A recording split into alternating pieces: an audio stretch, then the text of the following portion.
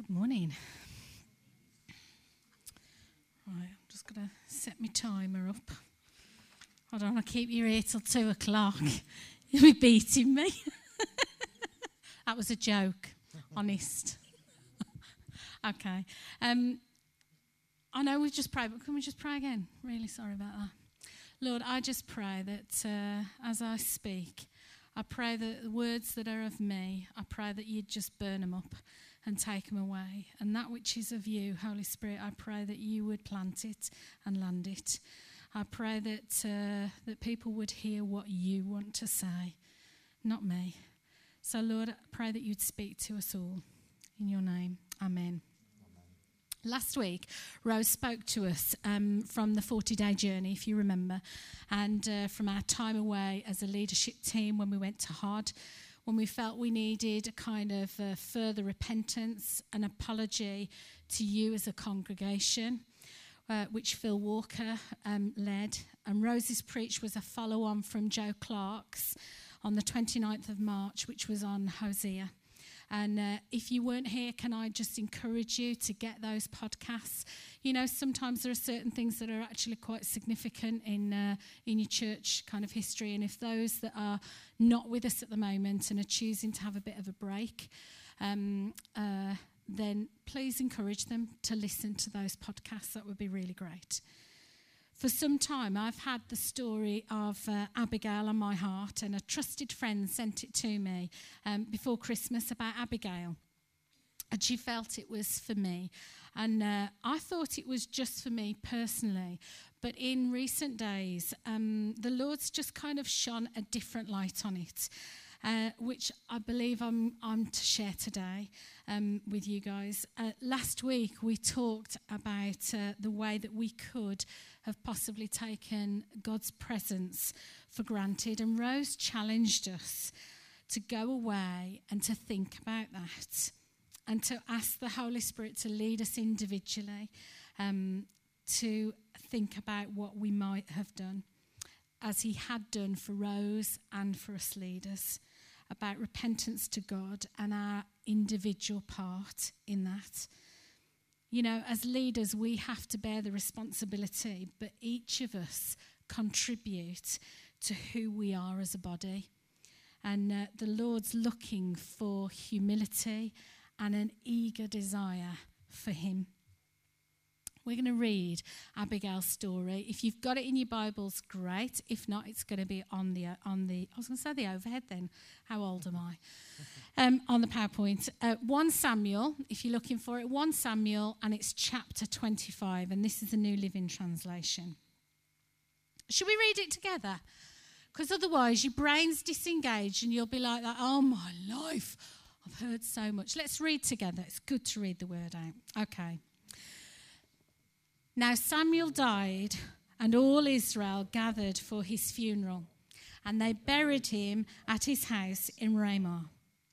Then David moved down to the wilderness of Maon, and there was a wealthy man from Maon who owned property near the town of Carmel. He had 3,000 sheep and 1,000 goats, and it was sheep shearing time. This man's name was Nabal, and his wife Abigail was a sensible and beautiful woman. But Nabal was a descendant of Caleb, was crude and mean in all his dealings. When David heard that Nabal was shearing his sheep, he sent 10 of his young men to Carmel with this message for Nabal: peace and prosperity to you, your family, and everything you own. I am told that it is sheep shearing time. While your shepherds stayed among us near Carmel, we never harmed you, and nothing was ever stolen from them. Ask your own men, and they will tell you that it is true.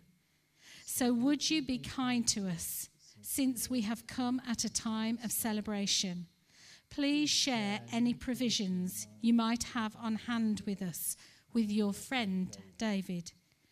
David's young men gave this message to Nabal, and in David's name, and they waited for a reply. Who is this fellow David? Nabal sneered to the young men. Who does this son of Jesse think he is? There are lots of servants these days who ran away from their masters.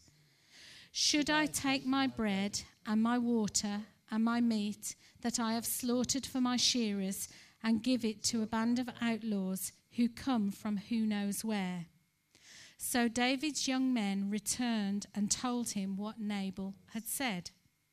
"Get your swords," was David's reply as he strapped on his own. Then 400 men started off with David, and 200 remained behind to guard their equipment. Meanwhile, one of Nabal's servants went to Abigail and told her, "David sent messengers from the wilderness to greet our master, but he screamed insults at them. These men have been very good to us, and we have never suffered them any harm from them. Nothing was stolen from us the whole time they were with us. In fact, day and night they were like a wall of protection to us and to the sheep. You need to know this and figure out what to do, for there is going to be trouble for our master and his whole family. He is so ill-tempered that no one can even talk to him." Abigail wasted no time. She quickly gathered 200 loaves of bread, 2 wineskins full of wine, 5 sheep that had been slaughtered, nearly a bushel of roasted grain, 100 clusters of raisins, 200 fig cakes. She packed them on donkeys and said to her servants, "Go on ahead. I will follow you shortly." But she didn't tell her husband Nabal what she was doing. As she was leading her donkey into the mountain ravine, she saw David and his men coming toward her. David had just been saying, "A lot of good it did to help this fellow. We protected his flocks in the wilderness, and nothing he owned was lost or stolen. But he repaid me for evil for good. May God strike me and kill me if even one man of his household is still alive tomorrow morning." When Abigail saw David, she quickly got off her donkey and bowed low before him. She fell at his feet and said, "I accept all blame in this matter, my lord. Please listen to what I have to say. I know Nabal is a wicked and ill-tempered man. Please don't pay any attention to him. He is a fool, just as his name suggests. But I never even saw the young men you sent.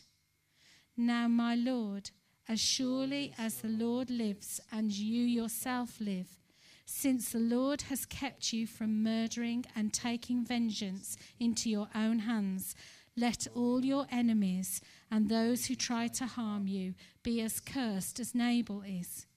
And here is a present that I, your servant, have brought to you and your young men. Please forgive me if I have offended you in any way.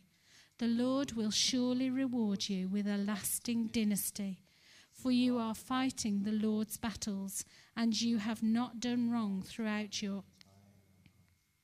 Even when you are chased by those who seek to kill you, your life is safe in the care of the Lord your God, secure in his treasure pouch.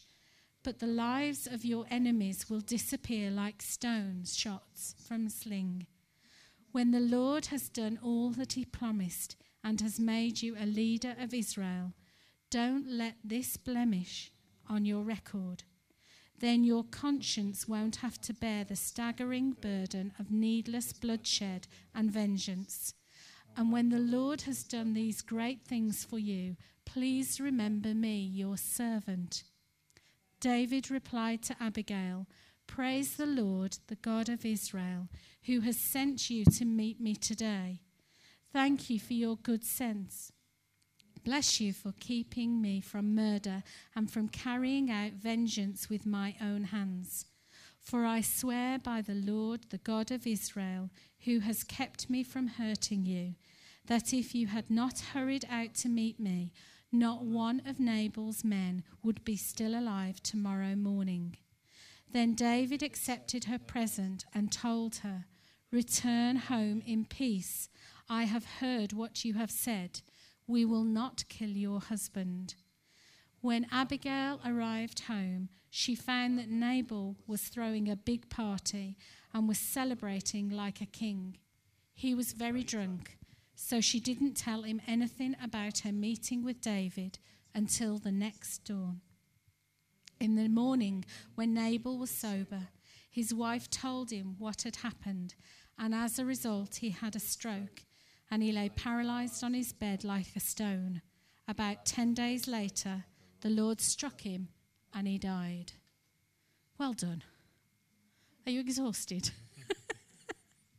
You thought it was only going to be a few verses, didn't you?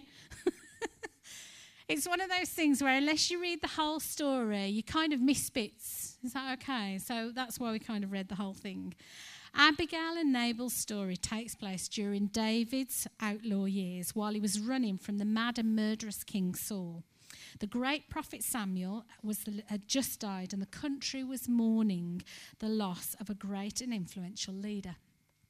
David and his band of 600 men take refuge in the wilderness of Paran near Carmel, which is also the place where the wealthy man Nabal is pasturing his flocks of, I managed to say sheeps in that reading, did you notice? Sheep and goats. Okay.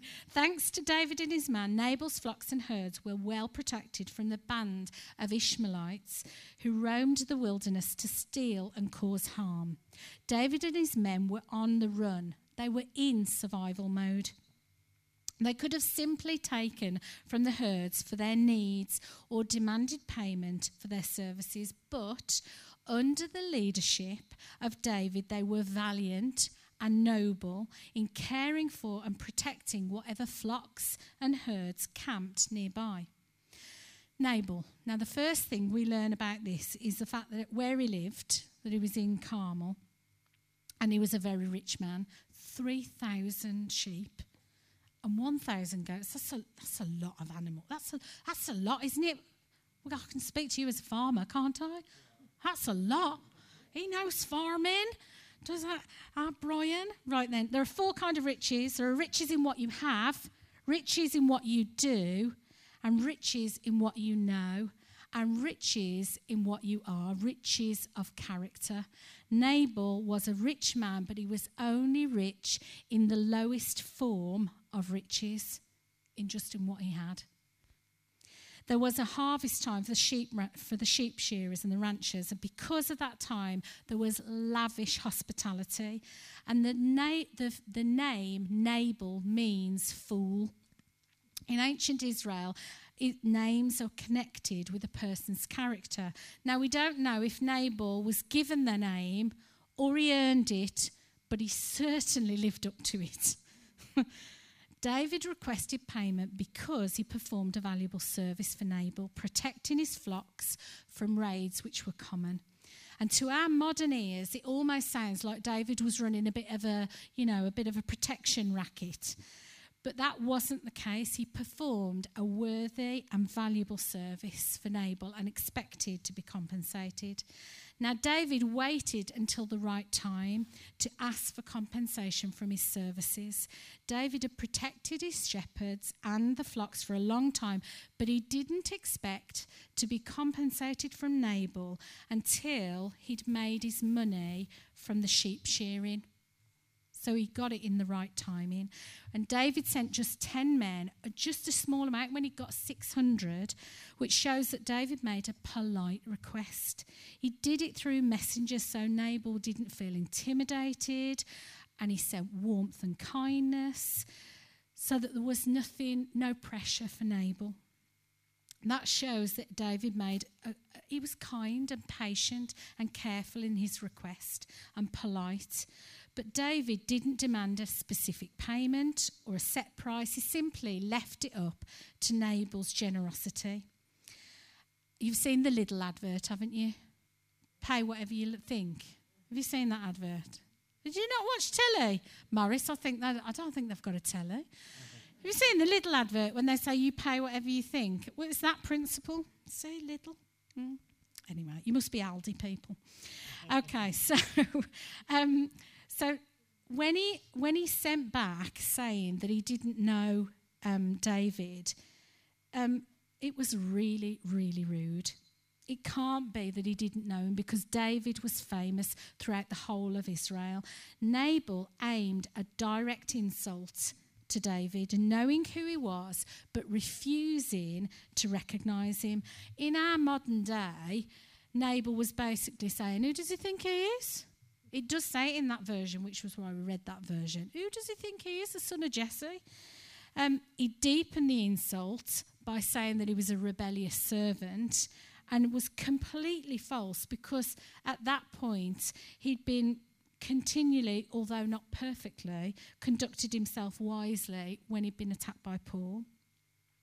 And he talks about there was a bit that we read about my bread and my water and my meat. So Nabal showed that he was very ungenerous, that he looked at everything as his instead of, actually, what I've got is a result of God, and therefore everything that I have is the Lord's.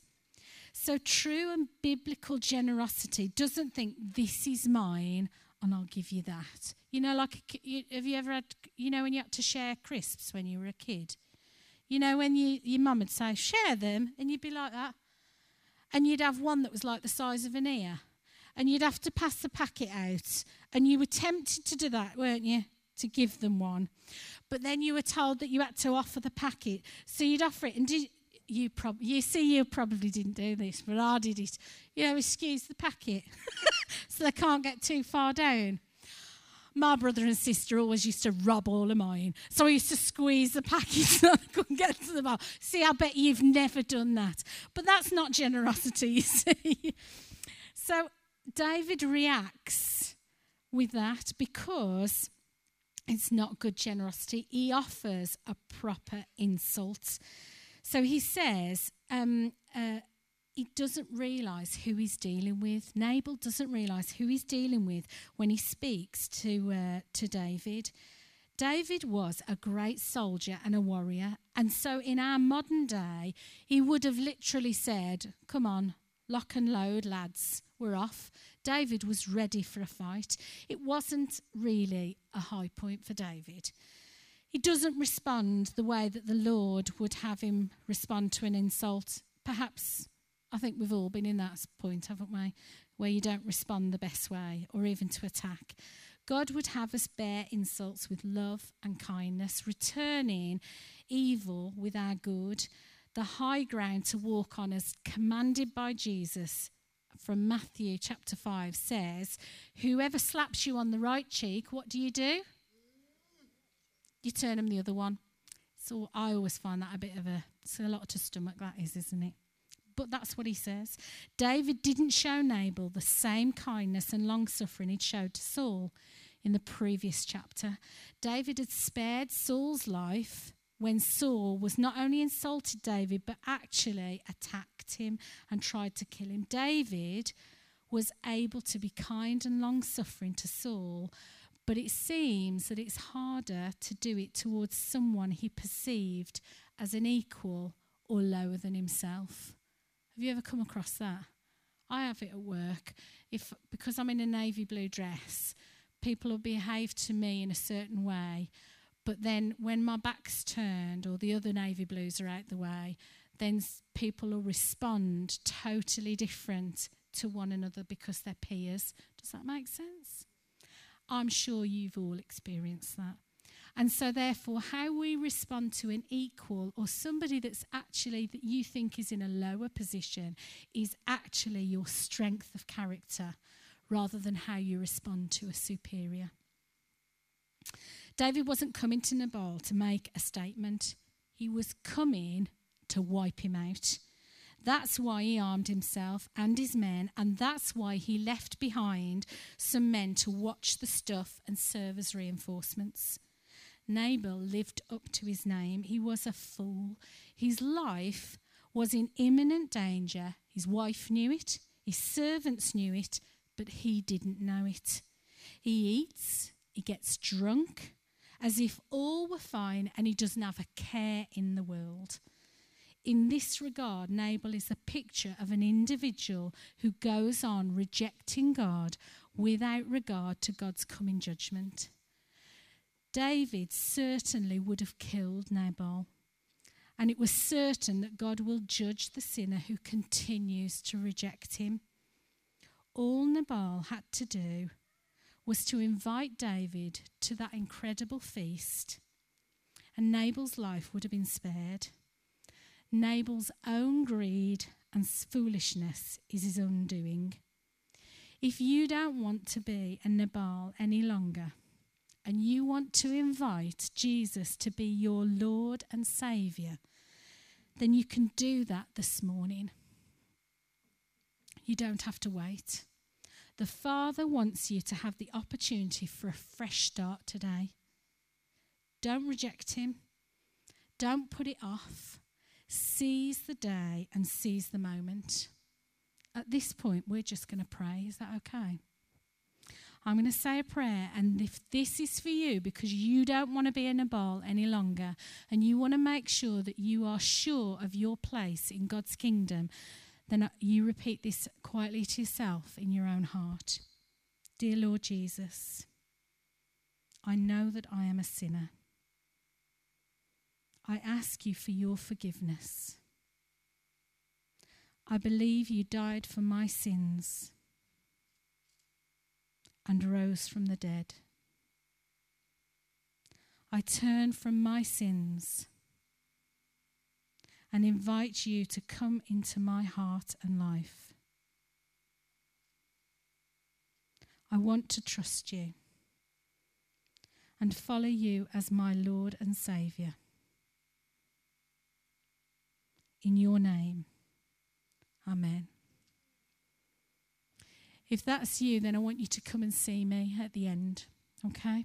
And we'll pray together. It's possible that this wasn't the first time that Abigail had gotten Nabal out of a self-imposed mess. The words from that servant used when reporting the incident to Abigail indicate that it wasn't a secret that Nabal was a mean-spirited fool. Abigail understood her place as a wife and a mistress of the household to protect her husband and his property. Nabal was thoughtless, self-absorbed and arrogant, and Abigail was reasonable, wise and prudent in both her words and actions. Abigail didn't waste time fretting over what to do or bad-mouthing her husband. She simply went to work to rectify the situation. This tells us several things about Abigail. She was smart. She didn't have to mull over possible scenarios or options. She instantly understood the gravity of the situation and the cultural expectations of potential impact. Time was of the essence. She immediately went to work putting a plan together to save her family, and she was resourceful. Abigail set to work pulling together an impressive gift for David and his men. Because of the celebration of the sheep shearing, one that was proportioned to the Feast of Kings, Abigail was able to pull together a great deal of food in a short amount of time without even raising her husband's suspicion. She loaded the donkeys with the best that her husband had to offer in hopes of pacifying David's anger. As a mistress of the household, Abigail was likely to have given oversight to all the matters pertaining of the household. It appears that she was intimately involved in the day-to-day operations of her servants. She knew exactly what was available to her and where to obtain it. The servants obviously trusted her to rectify a horrible situation, and she also had a network of support in her home. She had clearly built a level of trust with the household servants that when she gave orders, they obeyed without even hesitation. That speaks of Abigail's proven character, sacrifice and faithfulness. Somehow, Abigail was able to make the best of a bad situation, not just for herself, but for those under her authority. So what does all this mean for us? Start afresh. Stop being foolish. But that means a response. Some may have made a response already this morning and are now new Christians. But what about Christians who've been on the journey for a while? What do you need to stop and start afresh? Secondly, don't hesitate. In a crisis, get your hands dirty. Abigail couldn't afford to wait on that. It was a crisis situation. Make amends quickly. That's the third thing we need to do. Make amends quickly and don't leave relationships to fester. Often we take far too long when it comes to an apology in life. I'm talking to husbands, wives, those in long-term relationships, to our personal saviour. I'm talking to those in situations where relationship of some sort is uncomfortable or awkward. In this generation, it's always about, I'm right, I'm standing my ground, I'm having my say, I'm right. We hear it all over the place. Abigail was faultless and innocent, but she took responsibility and blame because she didn't want a catastrophe for the family. What do you desire most? To be right or to save your family? Save your community? What do you need to take responsibility for? What do you need to say sorry for? What do you need to make amends for? We need to do it quickly. Abigail used what resources she had and saved many lives. She had no title.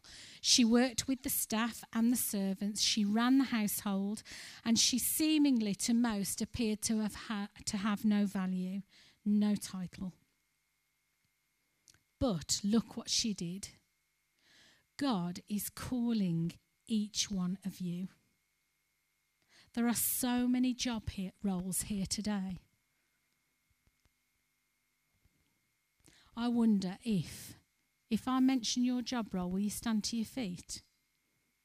If you are in education or teaching in some form, would you stand to your feet?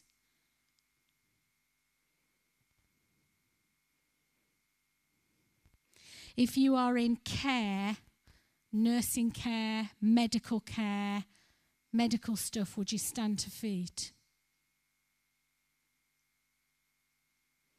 If you are in social work, would you stand to your feet? If you are in administration or finance, would you stand to your feet?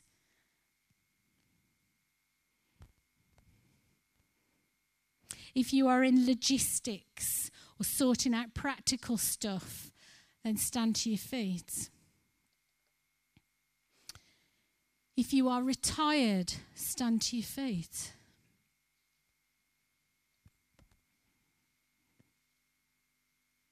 If you are in school or college or uni, stand to your feet. If you are in sales or if you are in building, stand to your feet.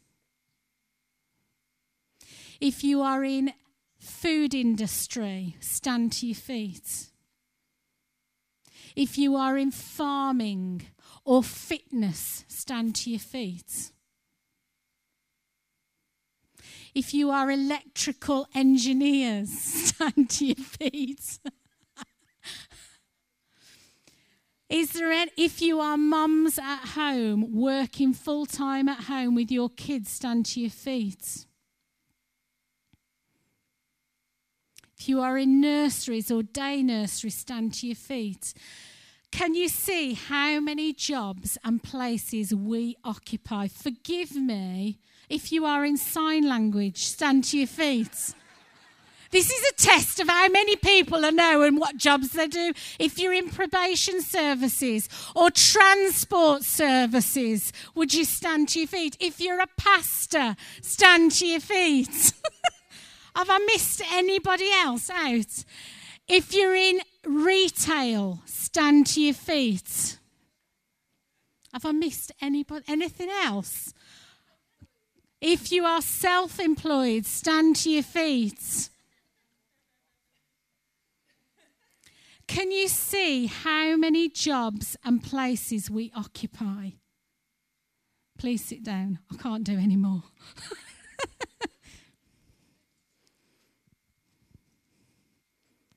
We need to be the gap in our workplaces and in the roles that we hold, just like Abigail.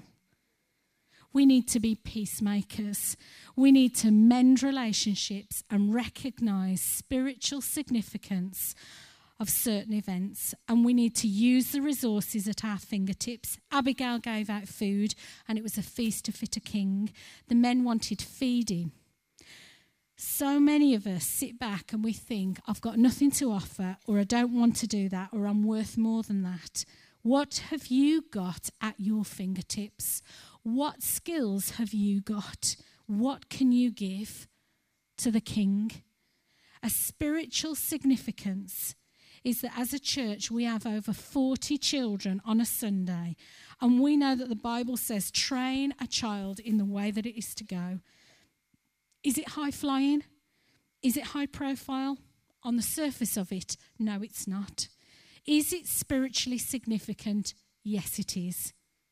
I was saved and had a revelation of Christ when I was 7 years old, and I am standing here today, 38 years later, as a result of many people toiling away, teaching me God's word, taking me to youth events, messing up their personal agendas. In my generation of youth, the majority of our youth, and it was big, 60 souls, are still in church today, and the majority of us are all in leadership. Have you read about the men or women or families who trained us in the Christian press? No. But they did what they did serve the next generation, and I thank God for them, the same as Morris's folks that trained him. We've got 6 children moving from children's church to senior school this September. Who wants to care for teenagers and walk with them as they walk through this world? It's difficult. They have strops. Will it be worth my time? I'm not sure. Will they let you down? Yes, they will. Is it spiritually significant? Yes, it is.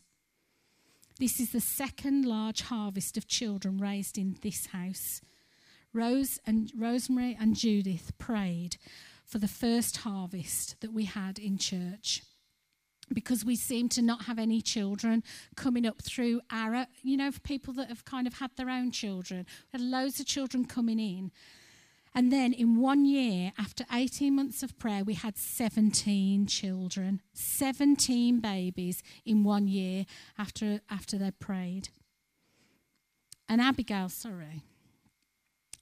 who's 14, and my Grace, who's 13, they were the start and the end of that year.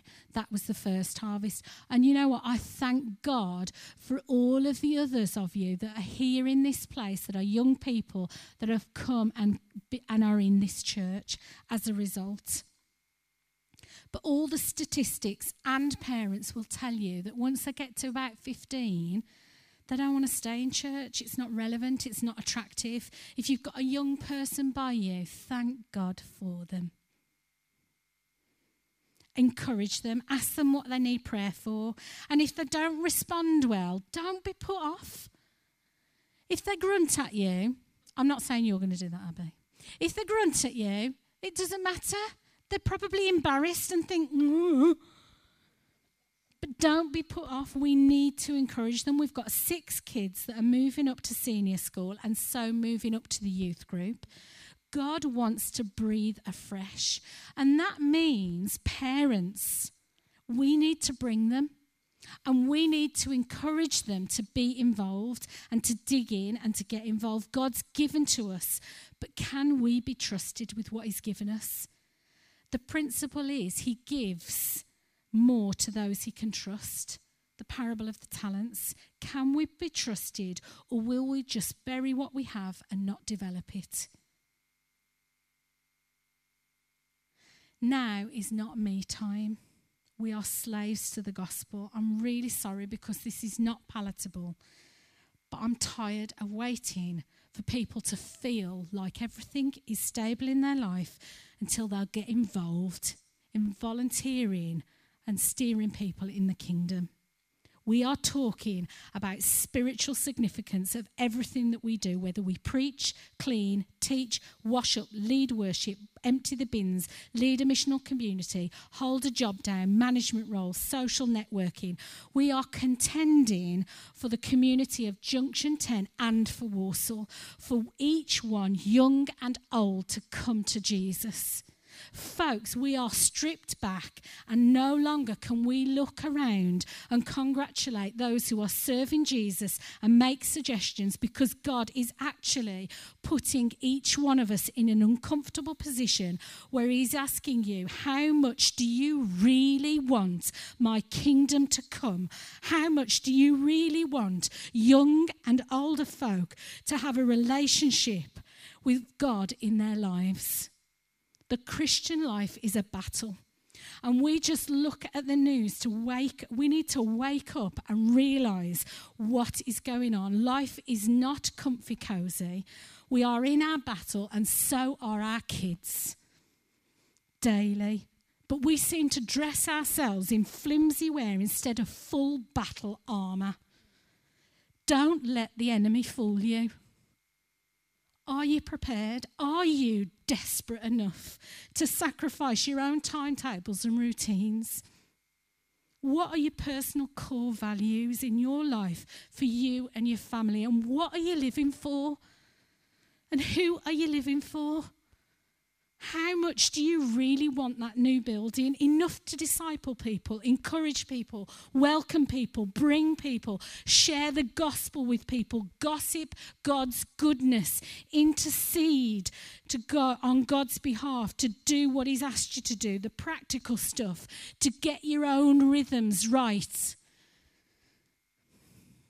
You know, for Adam and I, as parents, our main goal is for our children to become adults that acknowledge Christ as their Lord, and to witness his love and see his power in their lives, to be responsible adults contributing to the local community. Therefore, our aim is to teach them the rhythms of faith and to have a reference catalogue of their own experience of God answering prayer on a regular basis. My kids are far from perfect, and please don't look at them as such, because you'll be disappointed with them and disappointed with me. But do I want them to be well educated and have good jobs? Yeah.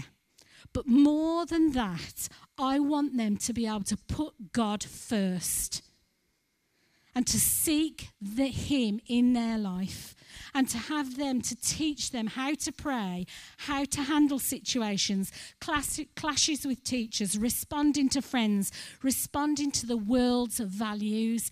That's what I want to teach my kids. And that's what I want to teach our kids and our young people. Adam and I were youth leaders for years, and for my own children, for them to continue to have a great youth, then I am dependent upon you in this family to bring your kids. Why? Because that way they have more friends, they have more fun, they have the opportunity to share life on life with people from different cultures and different backgrounds. I'm dependent on you. Young people, you might not have been coming to youth, but we need you at youth.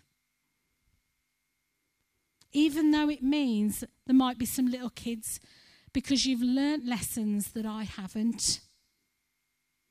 And you can help younger ones. You live in a different world to what I live in. And you've worked out solutions of how to thrive. And God loves the fact that you are in this house, and he loves each and every one of you.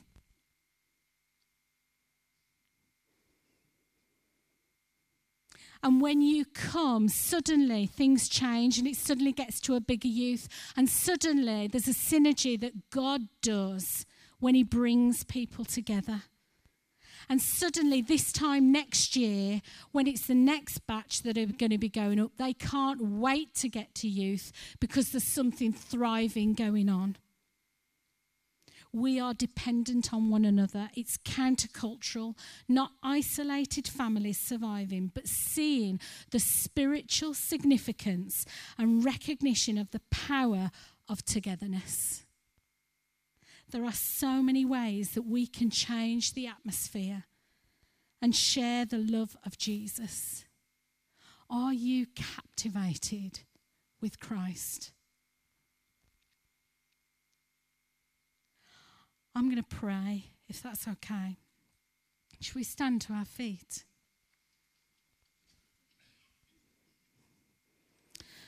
Lord, I pray a release over people that are in this congregation or even listening on the podcast, that they may understand the spiritual significance to situations in their life that impact others' lives. I pray that as folk are in staff meetings, planning meetings, in the middle of conversations, that Holy Spirit, you will suddenly reveal your purposes and plans. I pray that each one would see trails just like that picture that children have in a book of treasure trails, that it looks all like a knotted piece of string, but they will suddenly see how you get them to the treasure. Lord, I pray that you would unveil this. Holy Spirit, I pray that you would cause people to see this, how they can connect with you. May we have a deeper relationship with you. May we have a passion to see people find you as their Lord and Saviour. Help us not to be selfish and to see our time and our belongings as ours like Nabal did, but that all that we have is given to us from you, and therefore to give generously all that we are. Raise us up as individuals and a community that are prepared to stand in the gap and take responsibility in your kingdom, Almighty God. For those on the bench due to poor health and difficulties, Lord, I pray that you would place a gift of intercession, and I pray that you would release gifts of prophecy, wisdom, and visions. I pray that you would use each one of us, no matter where we are in the team, whether we're on the bench or whether we're playing centre forward or whether we're in the goal. Lord, I pray that you would release the gifts of your spirit to your body for the extension of your kingdom. Help us to see the spiritual significance in things and not to let the enemy just distract us and think it's of nothing. And Lord, I pray that your kingdom would come. We pray for those kids in there. We pray that they would know you as their Lord and Saviour. We pray for our young people standing here and those that aren't necessarily here and they're coming later. I pray that you would put something so strong within them. I pray that they would be oaks of righteousness in the name of Jesus. Amen. We're going to remain standing. We're going to take up our tithes and our offerings as we give to our God all that we are. Let's sing.